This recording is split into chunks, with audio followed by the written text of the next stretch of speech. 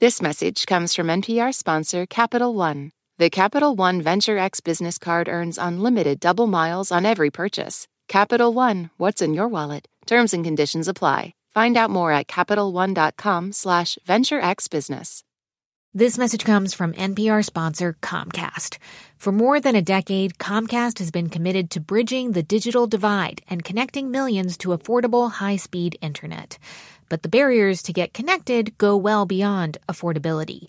Through Project Up, Comcast is committing $1 billion to reach millions with digital skills training, resources, and opportunities needed to succeed in a digital world.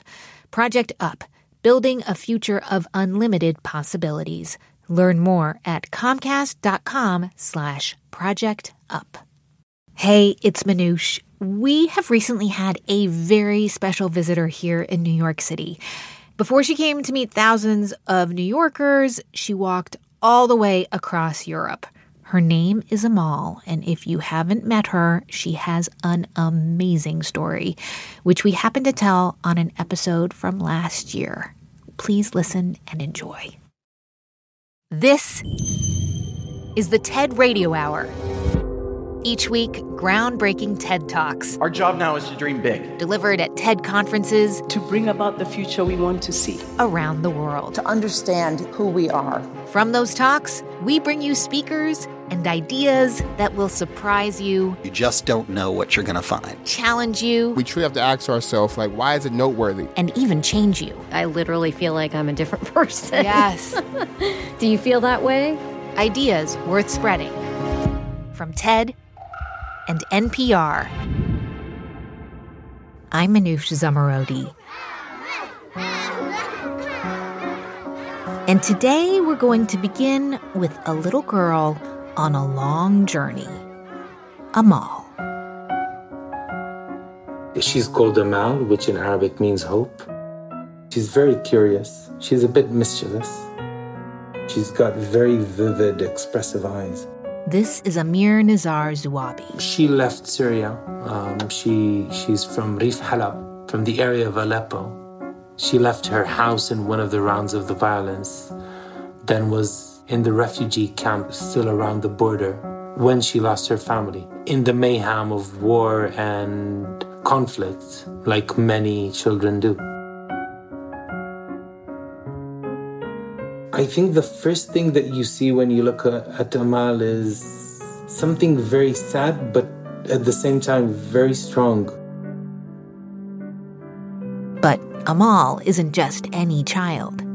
Yeah, this 9-year-old Syrian girl is actually a 3.5-meter puppet. She's 3.5 meters or 11 feet tall. She's very, very big, which is part of the idea. You know, she's very visible because a lot of these kids aren't visible. So in a way, she's lucky. You can't ignore her. And for the past several months, Amal's been walking the path that many Syrian refugees travel each year. We walked her through Turkey, then through Greece, then through Italy. Meeting people along the way. Then into France, and now we're in Switzerland, and we'll continue to Germany, Belgium, back into France, and then across the English Channel, and from Dover to Manchester. And as she walks, a whole team of puppeteers manipulate her expressions and gestures, one on stilts, 2 at her sides, and a few all around, in order to bring Amal to life. What is very, very beautiful is she's furniture. But there's a moment where she stands up and she takes a breath. Or our puppeteers together take a breath. And she is alive. Suddenly she's a living creature with thoughts, with complexities, with wants, with fears. And it never ceases to amaze me that this is a moment. And suddenly life is created. Amir Nizar and his team spent years getting Amal ready for The Walk. It's a project happening over the course of 5 months, all in an effort to deliver a very special message from Amal. It's a continuous journey of a 9-year-old girl, and she's on this quest to maybe find somebody she knows. But she really, really loves the sensation of sun on her skin. She doesn't really like when it becomes cold and dark. And she loves jumping in puddles, which is something we discovered a couple of days ago when it started raining. She's very, very brave. And she is a representation of many others like her. She sounds very real to you the way you talk about her. She is. And yeah, I talk about her as if she's a real child because we're walking in the name of tens of thousands of children. And for me to honor this experience, I need to think of her as a singular, complicated human being. And I need to treat her that way in order for her journey to mean anything. I don't want anybody to feel sad for refugees. I want people to see themselves when they see a refugee. And the minute you treat a refugee like this, you go, she is me. They are us. So you need to think about how would you like to be treated? What are your fears? They're not so different. They're the same. You know, we're very, very similar. So I hope the message is delivered. I hope our message is to the hearts. I hope the hearts are open and are willing to accept. But to see that people are moved by a small gesture she does in the middle of a street, and suddenly you look around and people are wiping their tears, and that's very, very beautiful to see. Amal's message is one that clearly couldn't be delivered through a letter or email. And transporting truly precious cargo like this, it can require painstaking planning and a treacherous journey. But if it's successful, it can change, even save a person's life. And so today on the show, stories of all kinds of special deliveries, from launching a telescope into the stratosphere to sending a vaccine to exactly the right cells in the human body, and developing technology that can airdrop supplies into the most urgent situations. But first, back to Amir Nazar Zuabi, who was actually the child of refugees himself, brought into a divided world and raised in East Jerusalem. My father's a Palestinian and the family has traces in Palestine 8 generations back. My mom's family is from Riga, and my grandparents fled Europe as World War II was starting to happen, looking for a safe haven. And obviously their safe haven became the tragedy for the other side of my family. So I think for Jews, being a refugee has been something that is entrenched in the culture. And now being a refugee for Palestinians is unfortunately a big part of the Palestinian tragedy. And to tell you that it was easy growing up between the rock and the hard place, it wasn't. But at the same time, I grew up between the two societies. I enjoyed what they have to offer culturally. I also ached their tragedies. So it's complicated, but it's also beautiful because I got a lot out of it. Here's Amir Nazar Zuabi in his TED Talk. When I was 14, I stumbled by accident into a theater show, and I fell in love.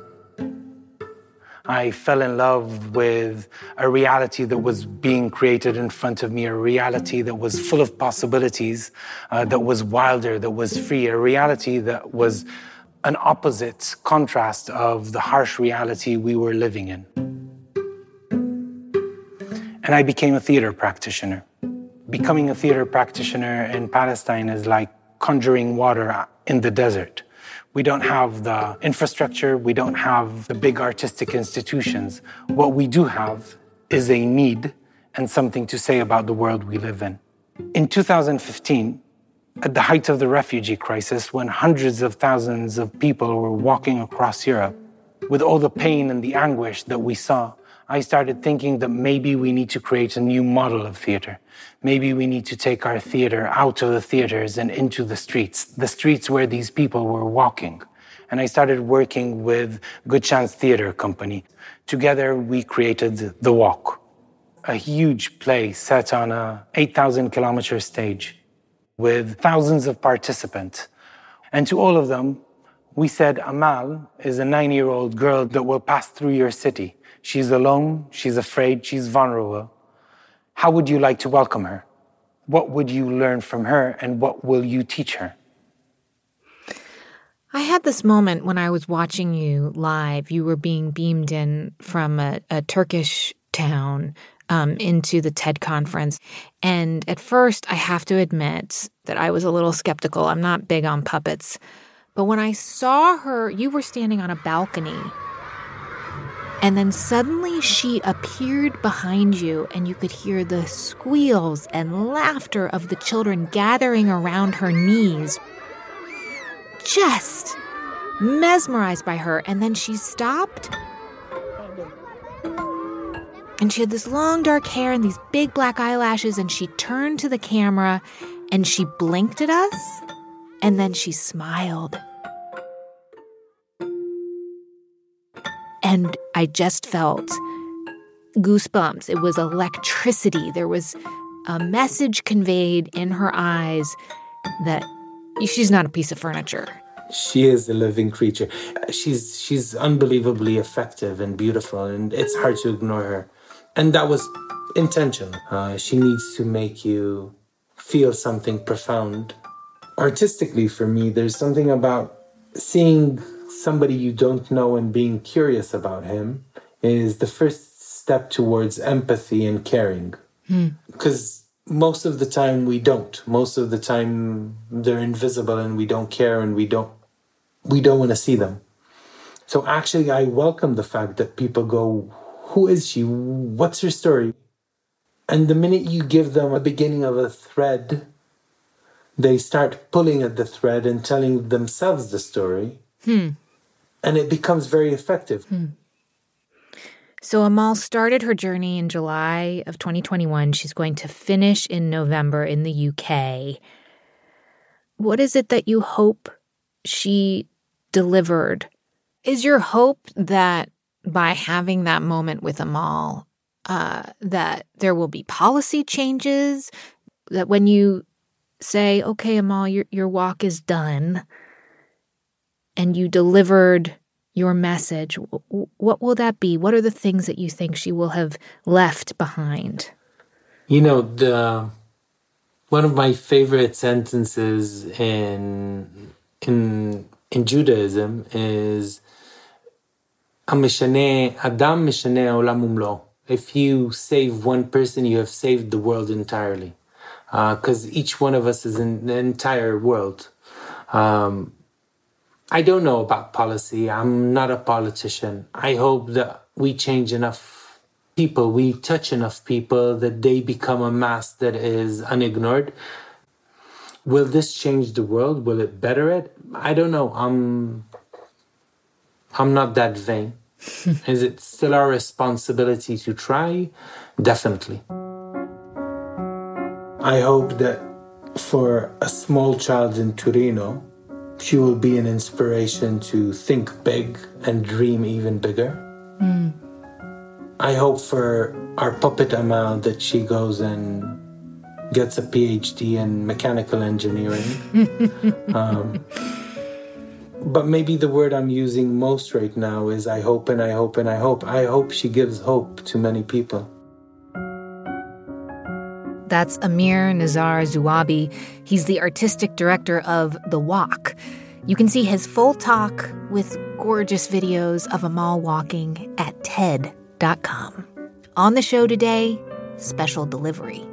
I'm Manoush Zomorodi, and you're listening to the TED Radio Hour from NPR.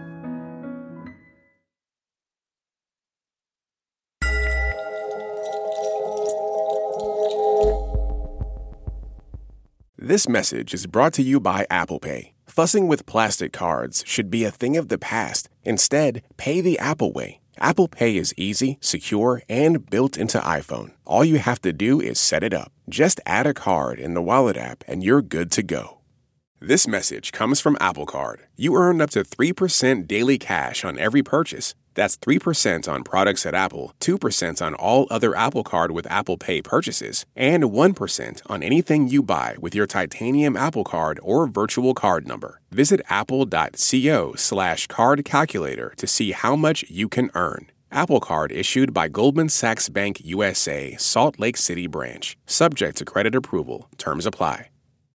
This message comes from NPR sponsor Capella University. With Capella's FlexPath learning format, you can earn your degree online at your own pace and get support from people who care about your success. Imagine your future differently at capella.edu.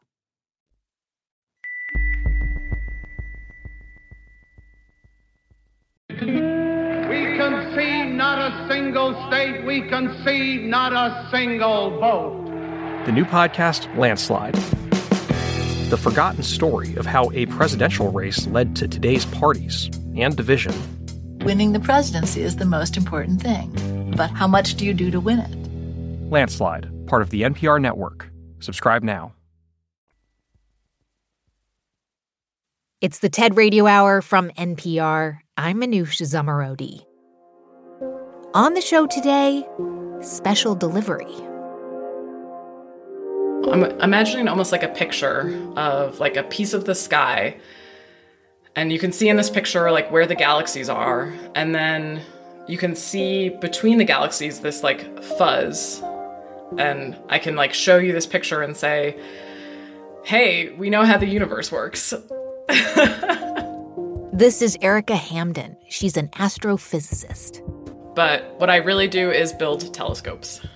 In particular, she's built an unusual airborne telescope. The telescope is called Fireball, which stands for the Faint Intergalactic Medium Redshifted Emission Balloon. We call it Fireball, which is a nice, cute little name. And it is a balloon-borne telescope, which means that it hangs from a cable below a giant... Oh, so it doesn't go up in a rocket at all? It's not in a rocket. It's in a giant helium balloon. Oh. Okay, so you might be thinking, why would anyone do this? Why would anyone send a telescope on a giant helium balloon ride? Well, Erica says that telescope could solve a scientific mystery. So there's this huge amount of hydrogen out in the universe. We know that it forms stars, but we actually don't know where a lot of it is. It's like in between galaxies. Okay, so you're looking for this hydrogen. You're on the hunt for it. But can you explain, just for us lay folks, what is so exciting about this missing hydrogen? So hydrogen is basically like the reason that all of us exist. I cannot stress enough how that is not an exaggeration. So stars are formed mostly of hydrogen, and they fuse that hydrogen into heavier elements. It's also everywhere. It is by far the most, it makes up the most mass out of the regular matter in the universe. So it's like the most simple atom possible. It's really basic, but it is the building block of literally everything. Here's Erica Hamden on the TED stage. Fireball is designed to observe some of the faintest structures known. Huge clouds of hydrogen gas. These clouds are giant. They are even bigger than whatever you're thinking of. They are huge. Huge clouds of hydrogen that we think flow into and out of galaxies. I work on Fireball because what I really want is to take our view of the universe from one with just light from stars to one where we can see and measure every atom that exists. That's all that I want to do. But observing at least some of those atoms is crucial to our understanding of why galaxies look the way they do. I want to know how that hydrogen gas gets into a galaxy and creates a star. Fireball is weird as far as telescopes go because it's not in space and it's not on the ground. Instead, it hangs on a cable from a giant balloon and observes for one night only from 130,000 feet in the stratosphere at the very edge of space. This is partly because the edge of space is much cheaper than actual space. I've been working on Fireball for more than 10 years and now lead the team of incredible people who built it. When Erica started this project in 2008, the technology she needed to spot these hydrogen clouds didn't even exist. I had just started grad school when a previous version of Fireball had flown, and they had used the old style of detector, and it just was not sensitive enough. Erica and her team spent years designing and redesigning. The detectors are extremely sensitive, so depending on which machine you use, you can break the detector just by putting it in and turning the machine on. Which we did once. That was unfortunate. And when they finally developed the tech they needed, it felt really good to be like, oh, wow, this is working. And so in September 2018, Erica and her team gathered in the New Mexico desert at a NASA launch site. They had done all they could to prepare Fireball for its journey. Now they just have to wait for exactly the right conditions to send it up with the balloon. And there's actually many different layers of the atmosphere that need to be behaving correctly all at the same time. There are lots of limitations on how often this balloon can fly, and so the team only gets one chance to get their telescope up into the air to capture the data they need. Yes. One shot. Yes. The show is up for one night only, and so we wanted to make it count. After waiting for weeks, the team finally gets the all clear from NASA. On September 21st, we went to the weather briefing, which is at 11 a.m., and they say, okay, the weather is looking good. Do you want to take this launch opportunity, yes or no? And we say yes, and then we all start frantically getting ready. Getting the telescope ready. Yeah, and so at a certain point, they put the telescope on this crane. The crane is called Big Bill. Love that. So now it's September 22nd. It's 5 in the morning. They take the telescope out onto the runway, and they say, okay, we think it's good. We're going to start laying out the balloon. So they put this, ground cover down, because the last thing you want is, a goat head or, a spiky desert plant to, stick into the balloon. So the cover is down, the telescope is hanging from the crane, but the balloon isn't actually out, because, okay, they start unfolding the balloon, they cannot use it again. You can't refold it. So there's a couple of decision points where they're okay, we're really going to do this. Oh my gosh. I mean, this is so stressful just listening to you tell this story. I can't imagine how stressed out you were. Yeah, I was I would have definitely said I was nervous, but I would also be well, I can't think about this right now. I have too many other things to think about. So I'm just going to pretend that it's not happening. Okay, so then what happened next? So once they start the inflation, that's when you know, oh, this is gonna happen. And the inflation actually takes about an hour. And when it's fully inflated and up in the stratosphere, it's basically as big as a football stadium. Oh my gosh, wow. So it launched around 10 a.m. on September 22nd. And when you say launch, they basically let the balloon go. Yeah. Do you remember that moment? Oh, yeah. The balloon makes this noise of it's like plastic moving through the air. You can hear it flapping kind of. And then the actual release was super gentle. It just disconnected from the crane and slowly headed upwards. And I remember looking up at it and being oh my God, it's happening. Yeah. Did you celebrate? Yeah, we were all right, yes, way to go. And now the work starts. That was sort of our feeling. I remember standing around outside right around sunset, and we were looking up at it. It had this beautiful red glow in the sunset light, and it was kind of the deep breath before then we go inside and we have to start doing the science operations and actually taking data and pointing the telescope and all of this stuff that we had been training for, for weeks and years. And that was a really nice moment to be oh, look, there it is. We did it. We finally got the telescope launched.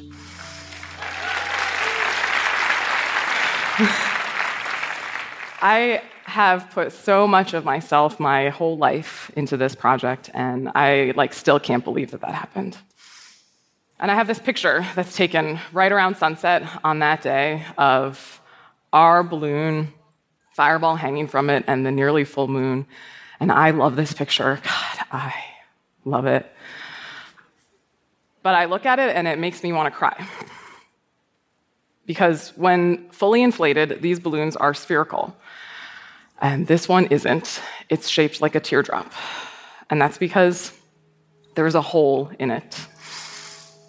Sometimes balloons fail, too. I had to go back downstairs and tell everybody on the team, there's a hole in the balloon. And that was, probably the worst part of the whole experience. Oh, you were like, all this work that I've put in, and we thought we did it. We even saw it up there. Did you manage to at least get some data? It ended up being not enough to do what we wanted. We valiantly tried to collect as much data as possible, the whole way it's going down. And I was that next day I was having almost a crisis of faith about it, yeah. Actually, of why am I doing this? The whole project we're making this incredibly complicated system to look at this super faint object. Why am I doing the hardest possible thing at every point? And then you build this whole thing and put it on a balloon, and then the balloon has a hole in it. Why am I doing this? And I've thought a lot about why since that day. And I've realized that all of my work has been full of things that break and fail, that we don't understand and they fail, that we just get wrong the first time, and so they fail. I think about the thousands of people who built Hubble and how many failures they endured. There were countless failures, heartbreaking failures, even when it was in space. And none of those failures were a reason for them to give up. I think about why I love my job. I want to know what is happening in the universe. You all want to know what's happening in the universe, too. I want to know what's going on with that hydrogen. And so I've realized that discovery is mostly a process of finding things that don't work. And failure is inevitable when you're pushing the limits of knowledge, and that's what I want to do.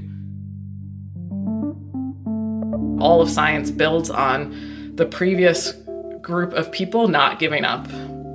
I don't know what the future holds or what is going to matter 50 years from now, but I know that it's going to matter to some group of scientists in the future that I didn't just say well, I'm not going to try again. I mean, it's kind of amazing that the only reason why it failed was because of a tiny hole. That actually feels surmountable in some ways. Yeah. At the time, it felt very out of control. It was the one part of it that I couldn't be responsible for. But at the same time, it's very fixable versus if everything else worked and we still just didn't see anything, that would mean that there was a problem with the universe, which is a lot harder to solve. What's so interesting to me about your story, Erica, is as much as what you describe being fantastic, this humongous balloon holding this precious telescope, but the process of it is fascinating. I mean, it starts with an idea, and then it takes teams all over the globe to build it, and then transport it, and then get it to where it needs to go. That in and of itself is quite a feat. Yeah. It's the combined effort of all of these people who are all driven to a certain extent by the same thing as me, where they just want to know more about the universe than we know today. That's Erica Hamden. She's an astrophysicist who builds telescopes. You can see her full talk at TED.com. Oh, and Fireball.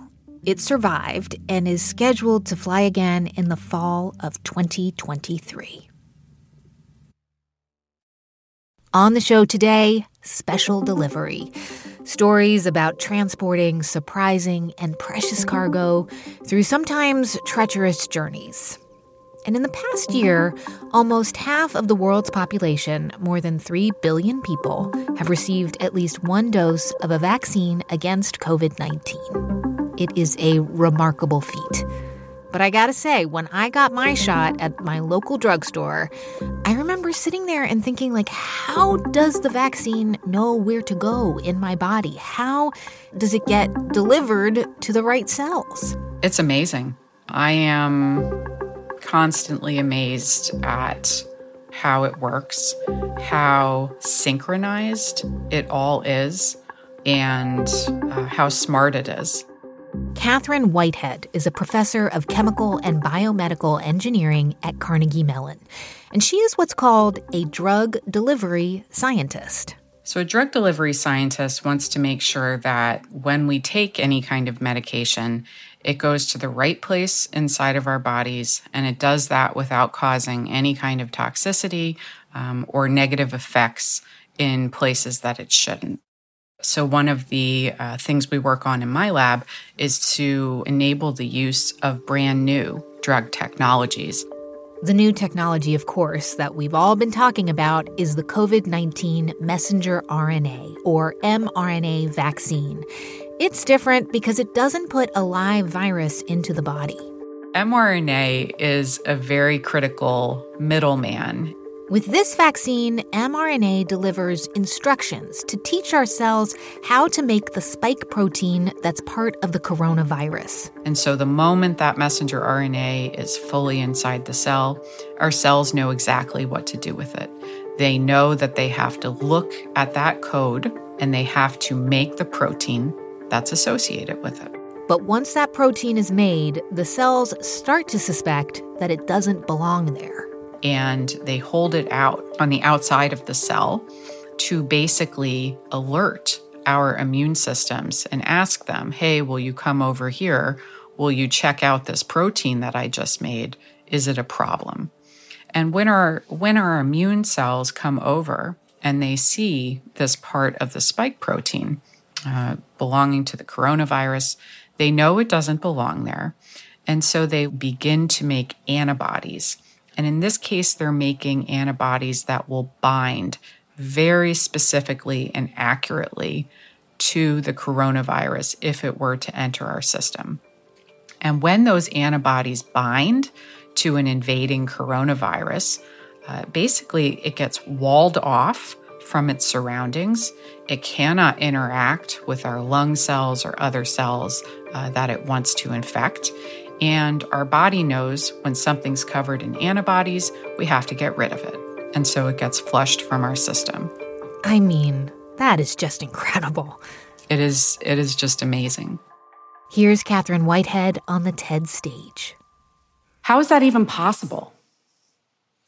It was possible because scientists have been working for many years to get us to the point where we could use mRNA quickly in an emergency situation. Specifically, we've been working on how to help mRNA with its biggest problem, which is that it doesn't normally go to the right places inside of our bodies. When mRNA is administered, it's injected into our muscles or our bloodstream, but we actually need it to go inside of our cells. Unfortunately, mRNA is fragile, and our bodies will destroy it before it goes very far. You can think of mRNA like a glass vase that you'd like to send in the mail. Without a box and bubble wrap, it'll break long before it's been delivered. And without an address on the box, your postal delivery service will have no idea where to take it. And so, if we're going to use mRNA as a therapeutic, it needs our help. It needs protection, and it needs to be told where to go. And that's where I come in. In a minute, the very special wrapping material that Catherine Whitehead and other scientists have developed to get that mRNA delivered safely. It's kind of like packing peanuts, but on a cellular level. I'm Manoush Zomorodi, and you're listening to the TED Radio Hour from NPR. We'll be right back.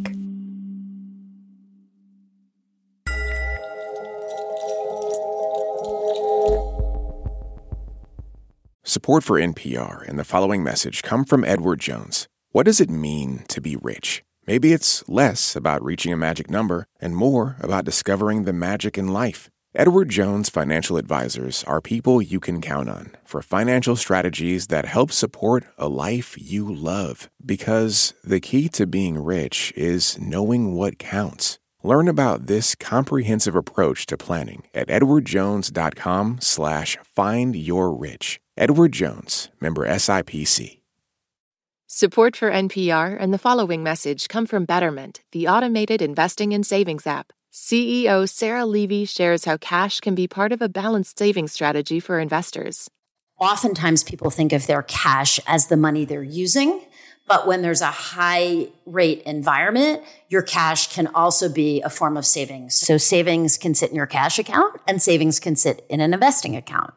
And on average and over time, investments go up, but in a high interest rate environment, you can get a more predictable return in a high yield savings account.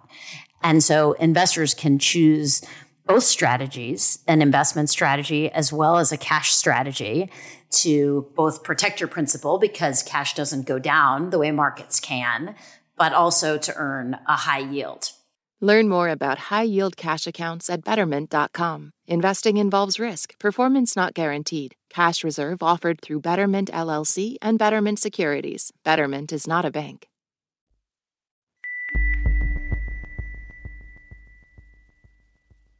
Dune Part 2 is this year's first big movie. It's an epic space opera that delivers plenty of spaceships and big explosions, like any good sci-fi blockbuster should, but it also tackles themes of rebellion, religion, and the use and abuse of political power. That's a lot to chew on, so listen to NPR's Pop Culture Happy Hour podcast.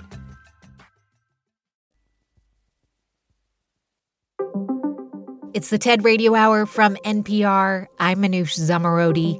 And for this episode on special deliveries, we were just talking to Carnegie Mellon professor Catherine Whitehead. Her job is figuring out how to safely transport the very fragile mRNA vaccine when it's introduced to our bodies when we get a shot. It doesn't belong in the bloodstream. And so the different components there, including some of our immune cells, would destroy it right away because they know that messenger RNA does not belong there.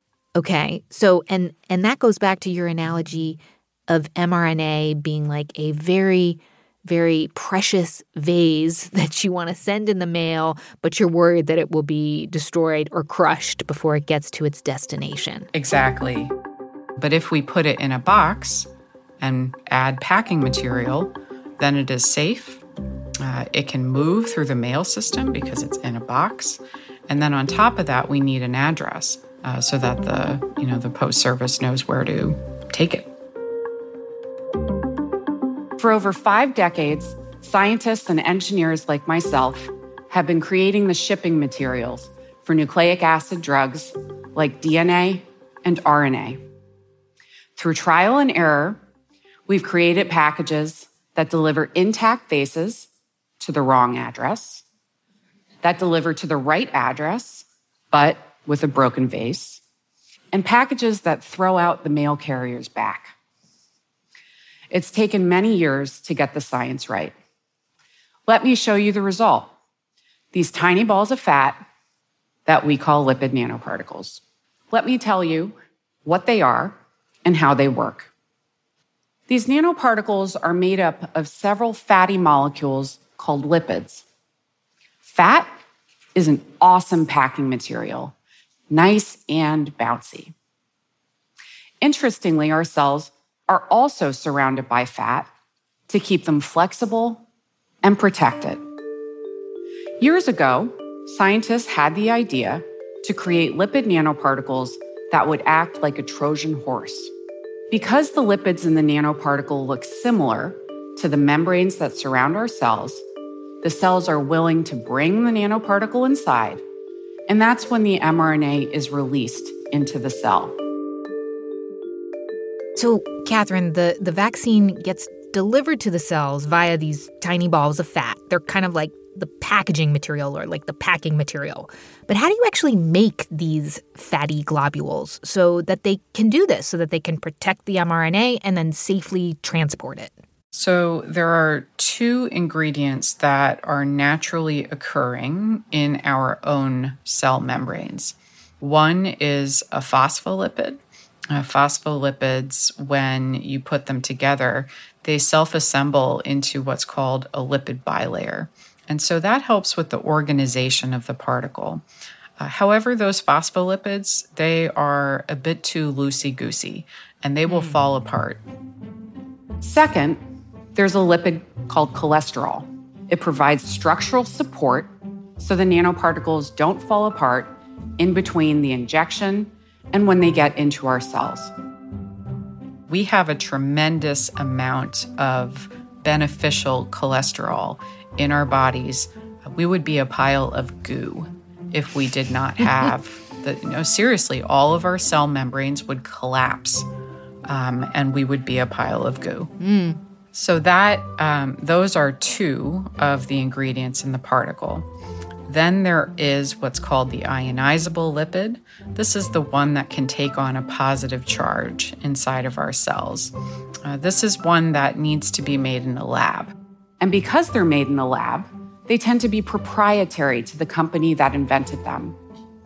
So, for example, Moderna and BioNTech, the company that partnered with Pfizer, they discovered different ionizable lipids. And that is the only important ingredient in their COVID-19 vaccines that differ.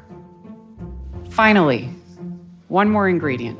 This one is a polymer called polyethylene glycol. So let's call it PEG. That's much easier. You can think of the other three lipids as the box and the bubble wrap for the mRNA, and the PEG as the packing tape. So let's take a step back and look at our whole nanoparticle. When these ingredients all fit together nicely, the result is a delivery woman's dream. As we speak, the mRNA vaccines are out there, saving lives from the coronavirus. They were our first and best tool to combat this nightmare, and they are our best hope of responding swiftly to viral variants because we can keep our lipid nanoparticle packaging the same, and all we have to do is swap out the mRNA that's inside. But here's the best part. For mRNA therapeutics, these vaccines are only the beginning.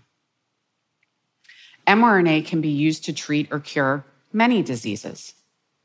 So, in the future, we will likely have treatments for many terrible diseases, including cystic fibrosis, muscular dystrophy, and sickle cell anemia. We'll have treatments for cancer, breast, blood, lungs, you name it. Here, we'll use mRNA to teach our immune cells how to find and kill cancer cells. And then, if we're lucky, we'll have vaccines against some of the most deadly and feared pathogens across the globe, including malaria, Ebola, and HIV.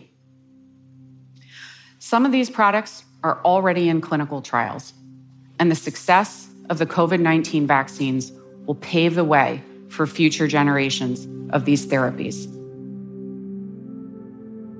I mean, it's kind of bittersweet. Without COVID, we would not have made such rapid progress to deploy this mRNA technology that will be used in the near future, you're saying, to treat all kinds of diseases well beyond coronaviruses. Exactly.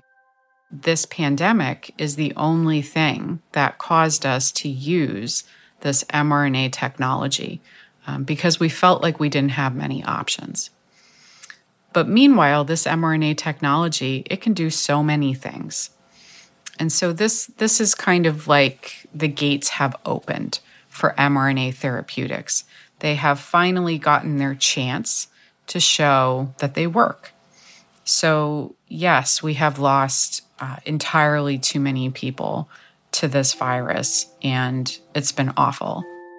But when we think ahead of all the people who are dying of all sorts of rare diseases, other infectious diseases, when we consider all of them, you can think about how this technology can be deployed then to help them, to save those people, the future sick people.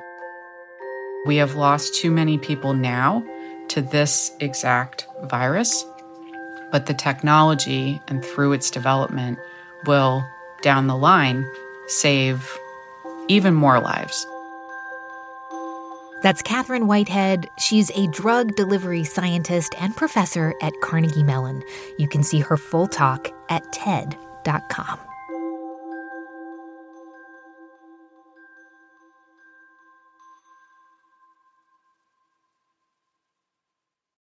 On the show today, special delivery. Instant delivery, instant logistics, the ability to teleport something. In this case, we're talking about shipping life-saving treatments within hours, even minutes. Using autonomous aircraft to deliver medicine to thousands of hospitals and health facilities all over the world. And when you say autonomous aircraft, you're basically talking about using drones, right? Technically, they are drones. They're autonomous. This is Keller Ronaudo. He's the CEO and founder of the drone delivery company Zipline. Usually when someone says drones, someone thinks of kind of like an annoying quadcopter hovering in their backyard. And these are definitely very different kinds of machines and tools. These drones look more like miniature airplanes, each with a wingspan of about 10 feet. They can travel up to 60 miles per hour. And when they arrive, the plane will descend to about 30 feet off the ground, and then we drop the package using a really simple paper parachute. Floating down from the sky are packages containing supplies like vaccines, insulin, PPE, and even blood. One of the first places these drones were used was Rwanda. You know, the first time it happens at a hospital, like patients are climbing out of their beds to see it. People are, totally shocked and thinking it's so cool and total science fiction. And I remember one doctor told me it's as though Jesus Christ himself is delivering blood out of the sky. And so it's definitely a really cool event that first day that we do a delivery. And I think it stays kind of magical in sci-fi for about 7 days. And then it is completely boring and nobody cares at all. In fact, I had one doctor and she looked at her watch and looked at me and said, "It's 30 seconds late." Which, is amazing and is totally deserved and fair.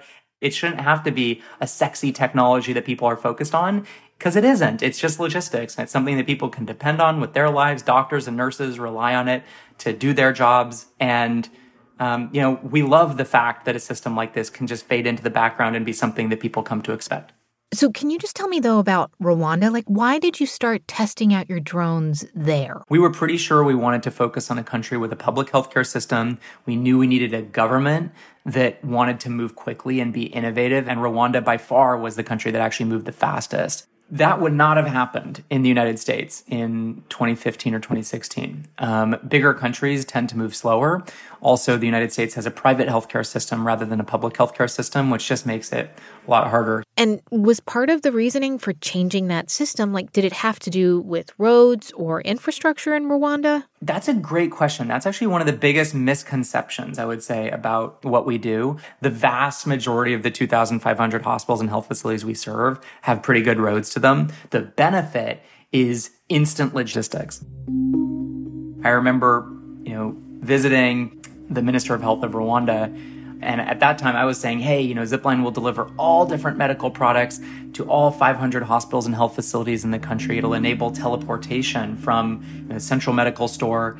And I remember the Minister of Health, she looked at me and said, "Keller, shut up. Just do blood." Here's Keller Ronaudo on the TED stage. So why is blood important?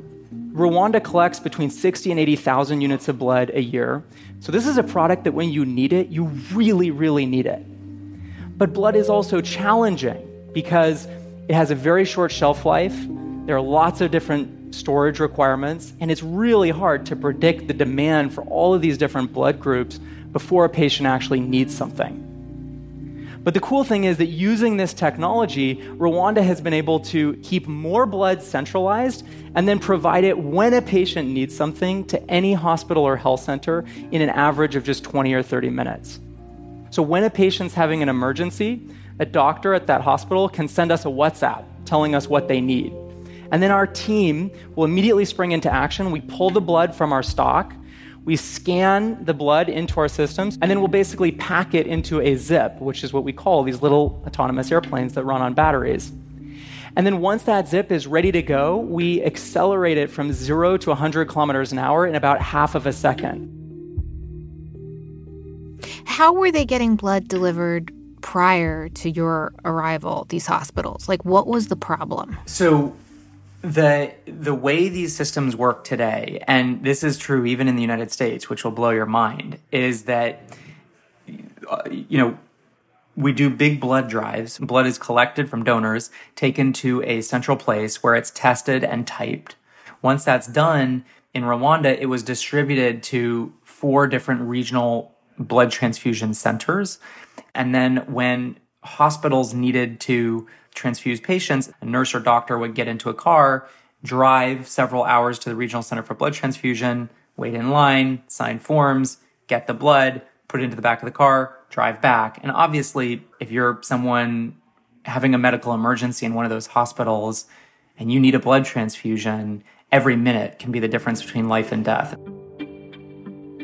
A couple months ago, a 24-year-old mother came into one of the hospitals that we serve, and she gave birth via C-section.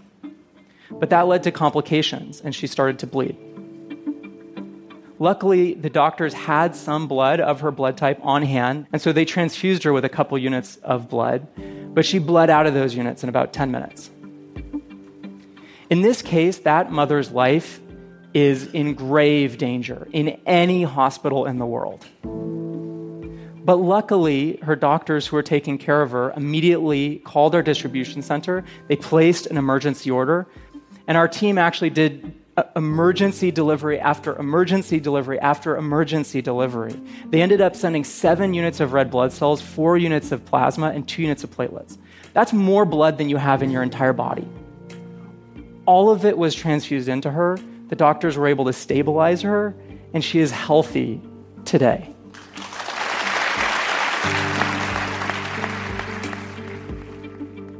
That is an incredible story. But I guess, on the flip side, there are less altruistic ways that drones are being deployed by governments, private companies, for control, for surveillance. How do you reconcile that side of this technology with what you're doing? Well, I actually think you didn't even bring up the biggest example. I mean, the biggest example would be drones have been used very effectively as weapons of war for decades. And so, that is happening. Governments are already using, these kinds of autonomous aircraft as weapons. And so certainly to a certain degree, we benefited from the fact that a lot of research had gone into autonomous aircraft over the last 20 years in order to build things like the Predator drone, which kills people. But, technology has the moral values of the person who is wielding it. And our goal as a company has always been to take this overall technology platform and turn it into something that can make the world a fundamentally more equal place. The idea that you can pull out your phone, talk to a doctor, and the doctor can be like, great, I've diagnosed you. I know exactly what you need. I'm writing the prescription. It's going to be on your doorstep in 5 minutes. That really is the vision that we are pursuing. That's Keller Rinaudo, founder and CEO of Zipline. You can see his full talk at TED.com. Thank you so much for listening to our show today. Special delivery. To learn more about the people who were on this episode, go to ted.npr.org. And to see hundreds more TED Talks, check out TED.com or the TED app. This episode was produced by Katie Monteleone, Rachel Faulkner, Matthew Cloutier, and Sylvie Douglas. It was edited by Sanaz Meshkinpour. Our production staff at NPR also includes Jeff Rogers, James Delahousie, Diba Motisham, Fiona Giron, and Harrison Vijay Choi. Our audio engineer is Daniel Shukin. Our intern is Catherine Cipher. Our theme music was written by Ramteen Arablouei. Our partners at TED are Chris Anderson, Colin Helms, Anna Phelan, Michelle Quint, and Micah Eames. I'm Manoush Zomorodi, and you've been listening to the TED Radio Hour from NPR.